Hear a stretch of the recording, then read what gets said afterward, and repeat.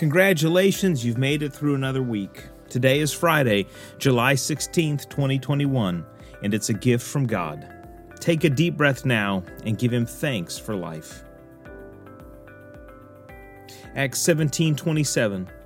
He is not far from each one of us. God is at work all around us in places and people you don't suspect.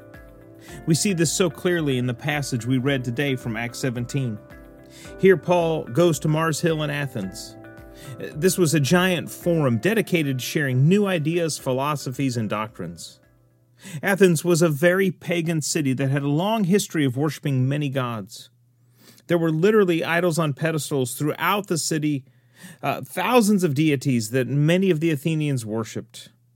At some point in their history, the Athenians had erected a pedestal with a plaque to an unknown god. It was a pedestal that had no idol on top of it. They did this because it seems that during a plague long before Paul's time, no altars had successfully made the gods happy that allowed them to get this plague over with from the city. And so the Athens finally offered a sacrifice to an unknown god. And according to legend, it immediately stayed the plague. The problem was that they didn't know what god it was. And so as Paul walks through Athens on his way to Mars Hill, he sees all this and could have said, man, what a bunch of superstitious nonsense. But think about it. Where would that have gotten him?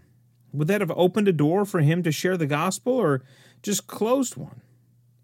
Instead, Paul sees God at work in all of these many idols because he realizes that the Athenians are searching for God.